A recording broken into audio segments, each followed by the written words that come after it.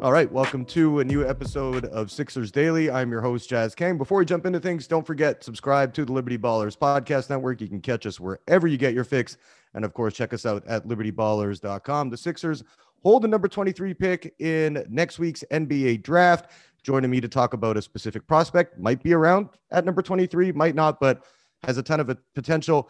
Joining me to talk about Tari Eason from LSU is Tigers assistant coach Tasman Mitchell. Now, Taz, before we jump into things, I have to ask you: you were a great collegiate player. You had a very good high school career as well. Growing up in the Louisiana State, went to LSU as well. When you look back at this time, and you helped your team make it to the Final Four, that's right, back in what was that, the 2006, I believe, tournament it was. Yes, sir. But you look at how the game has changed overall since you were playing to now. What do you find the biggest differences in just simply the structure and the system compared to what it was like 15 years ago? Oh man, everything is basically the same. I would say everything's basically the same, but the only thing that's different is social media. Social media has changed the game, the name of the game. That's the only thing I'll say that's different is the social media, man. Social media kind of runs some of these kids' life. You know what I'm saying? It's like they worry about that blue check. They worry about getting the real check. You know what I'm saying? So I think from my time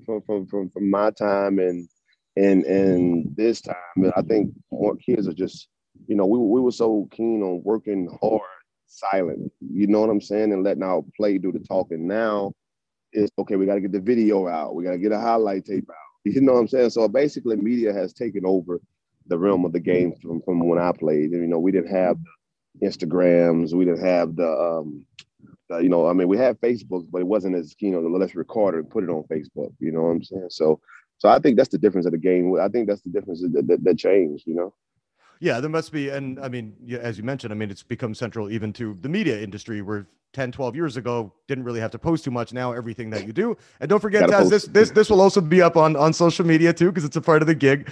No problem. Like I had to evolve with it, so I'm okay. I like social media. I like the avenue. I like the avenue that it brings to a lot of these kids, man, because it get kids seen. Whether or not you're in a small town or somewhere. The highlight tape of you, man. Now you big. I love what social media is doing for the platform now.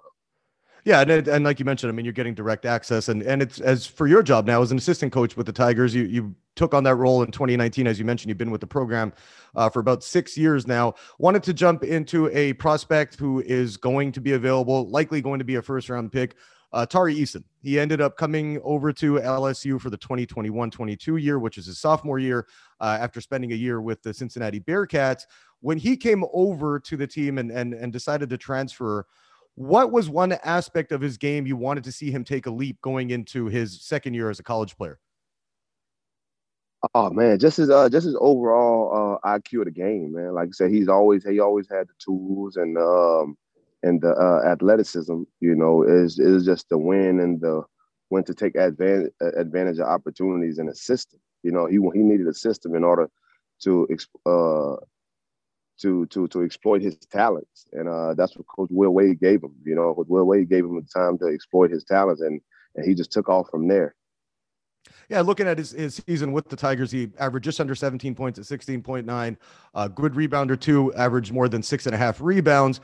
When you look at his game, he comes in at about 6'7" in terms of height, but very good defender, very good in the open court. When you look at him being able to get to the foul line, average more than 5.5 attempts per game.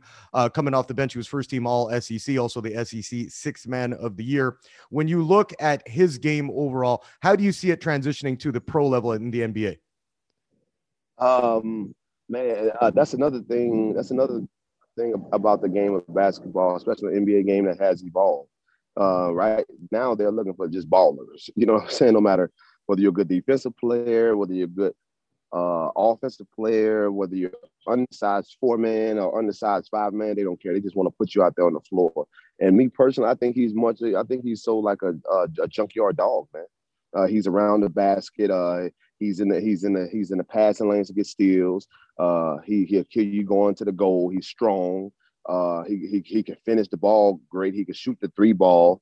He can shoot the three ball at a high clip. Set shot. You know what I'm saying? Pick and pop guy. You can play him at the three to guard the three. He's just a junkyard dog. I think he's just an overall basketball talent. You could throw him on the floor. And like I say, with us, he came off the bench and was the best player on the team. More the most efficient player on the team. So that just speaks volume on what kind of kid he is. He just wants to win. He's a winner, And so he's just a junkyard dog, man. Yeah, and you mentioned that too, and there's a lot of potential there to be a plug-and-play guy. He can come in, even if he's drafted in the teens or the 20s, he's a guy who can come in and be ready to go, just given his athleticism. Looks like he can guard positions 1 through 4 at this point. But when you look at his offensive game, you mentioned his three-point shooting. His release is a bit different, not overly smooth or anything like that, but he's efficient, like you mentioned, hitting more than 35% of his three-point attempts. When you look at his offensive game, what do you think he has to do to round it out in order to not just be an NBA player, but a successful NBA player? Man, me personally, man, let me tell you something. I think he could improve on his shooting. Me personally, I think he should do what it take to get him what it took to get him in this position that he's in now. You know what I'm saying? I don't think he need to change too much of his game because everybody in the NBA have deficiencies. So with him, I would say he's not a kid that would love to go left, but throughout the season, he was working on that. You know what I'm saying? He worked on that. He worked on that. He's one of the hardest working kids that we had this year. And he worked on that, and he got better at that. But if you wasn't forcing him left, you're not gonna be able to stop him. But I think he just will work on his overall game. Do what it takes and just do what you did to get there, but do it at a higher clip. Do what it. Now. With your game right now. You project the top in the first round. You know what I'm saying? So I don't think he should change anything. All I think he needs to do is get better at what got him to this position. You mentioned what he's really good at too, and he's amazing in the open court transition buckets. He's able to get out there and get it. When you look at his athleticism and that level of play, like, is he ready to play against full-grown men at the NBA level compared to the college game where, again, you're playing in college, it's still a very high level, but less than 1% of those guys go on to play in the NBA? Yeah, again, like I say, this whole it will be adjustment, but at the end of the day, he's a player. He's a baller. He will figure it out. He's going to figure it out. And I think his adjustment is going to be great, terrific. I think he's just going to blow it out the park. We're talking about, I cover the Sixers mainly as in my role and obviously had a disappointing season for them, losing in the second round to Miami. Although, again, the Joel Embiid thing, being hurt, that obviously had an impact on them because people forget this. It was 2-2 when Joel was healthy and they lost those first 2 without him in blowouts in Miami. But they obviously. Hey, I love Joel Embiid, man. He's one of my favorite centers in the NBA right now. I believe he's when it's all said and done, he will be a top 75 player. Oh, absolutely. And he looks like he's ready to be in the Hall of Fame eventually. And the most skilled big man I have ever seen.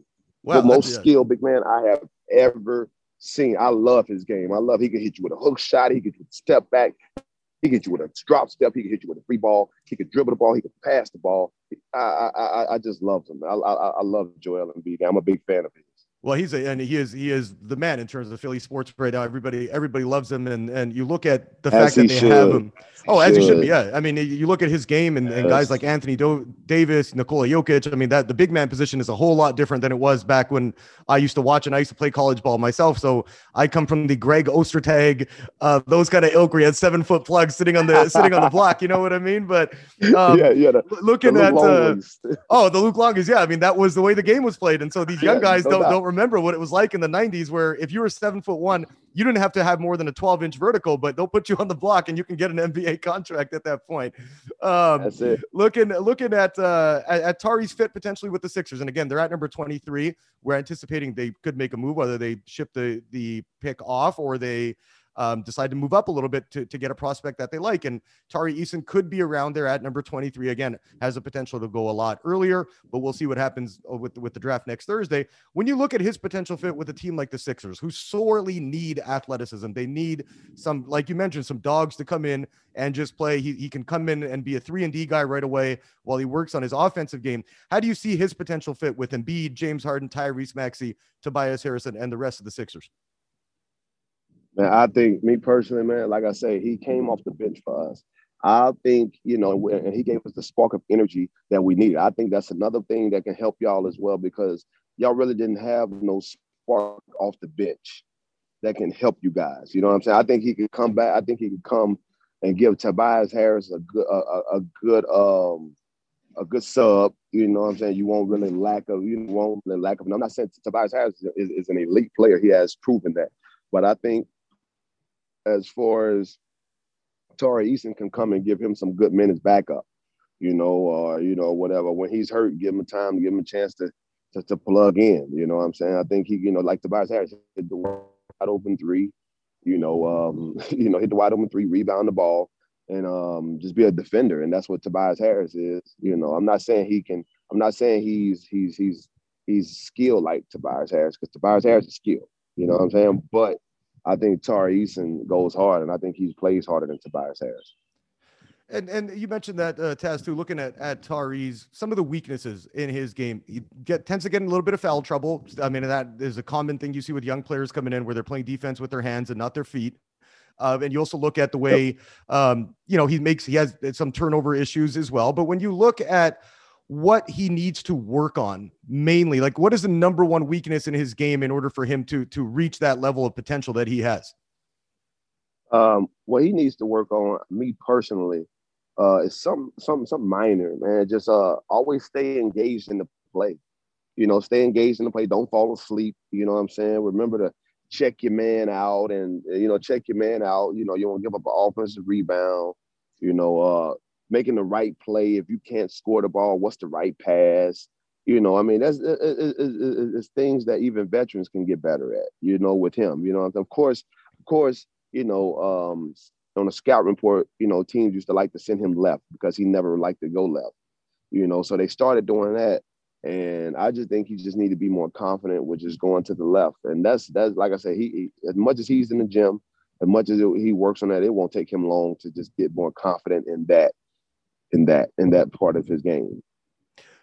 Taz, you're looking at the way he improved throughout the season. You look at the last 11 games of the schedule. He averaged roughly 20 points a game there, was near double-digit rebounds and a whole bunch of those as well. Why was he able to get so much better towards the end of the season? And where do you think his game started rounding out there over the last 10 or so games? Well, I also think that he was able to do that because he was healthy at the end of the season. You know what I'm saying? He was. Our team hit a major blow. We started off real well. We hit a major blow when injuries started being we started being involved with injuries. But I think he just got better because he wanted to win. He's a winner. The kid is a winner. He's gonna give you 110% every time he's on the floor. That's what I love about him. He's a winner. Like, sometime in the game, if he made a bad decision, man. And he turned the ball over, and the game was crunch time. And he used to come to me and lean on my shoulder. Coach, I'm sorry, Coach, I'm sorry. I'm like, hey, man, you ain't got to be sorry, man. You're a basketball player. That's a basketball play. You might not have been the right play at the time, but it's a basketball play. I was a basketball player. I couldn't get down. I told him, I always would tell him, I said, hey, man, you have time to make it up.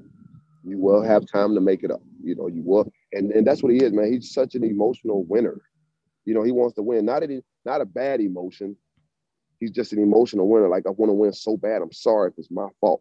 I'm sorry, guys. Like, the games where he didn't play up the part that he wanted to, he used to go in the locker room and say, I'm sorry, guys. I'm sorry. I apologize. But that's just him as a kid and a competitor, and wanted to help his team out. You look at his NBA potential, and you mentioned, you've been around the game for so long, and as I said, played at a very high level yourself. When you look at a potential NBA comparison for him, which players come to mind for Tari that are currently in the league?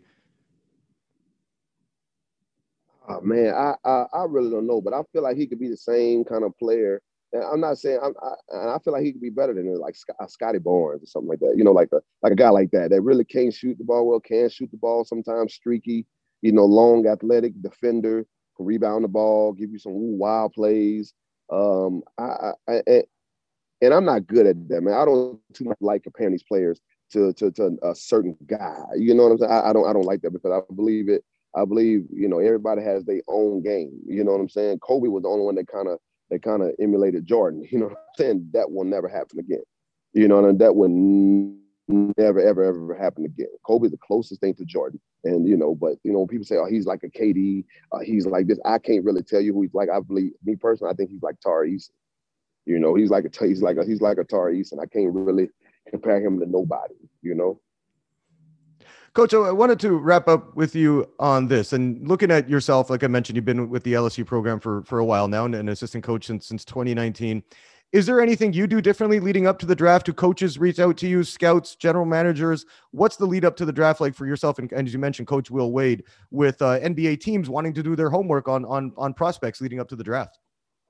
Oh, man, what I do, I just try to give them my honest opinion and my honest assessment on the kid, you know, because that's at the end of the day, that's my name on it. You know what I'm saying? So, you know, well, Coach, you told me this. I just want to always give facts. You know, I always want to give facts. That's the main thing. I want to give facts. So, you know, and I want to be reliable. You know, so I want to be reliable, you know, because I want to also help these guys out too as well, because it looks good on us if we get guys in the pros, especially guys that you coached. You know what I'm saying? Guys that you had the privilege of sitting on the bench with. So what I do, man, I just try to give my honest assessment.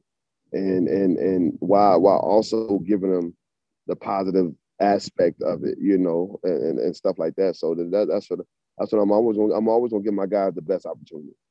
Well, it's funny. You're saying you want to give facts and be reliable. Sounds like you should have been a journalist too, there, Taz. That would have been a good move for you.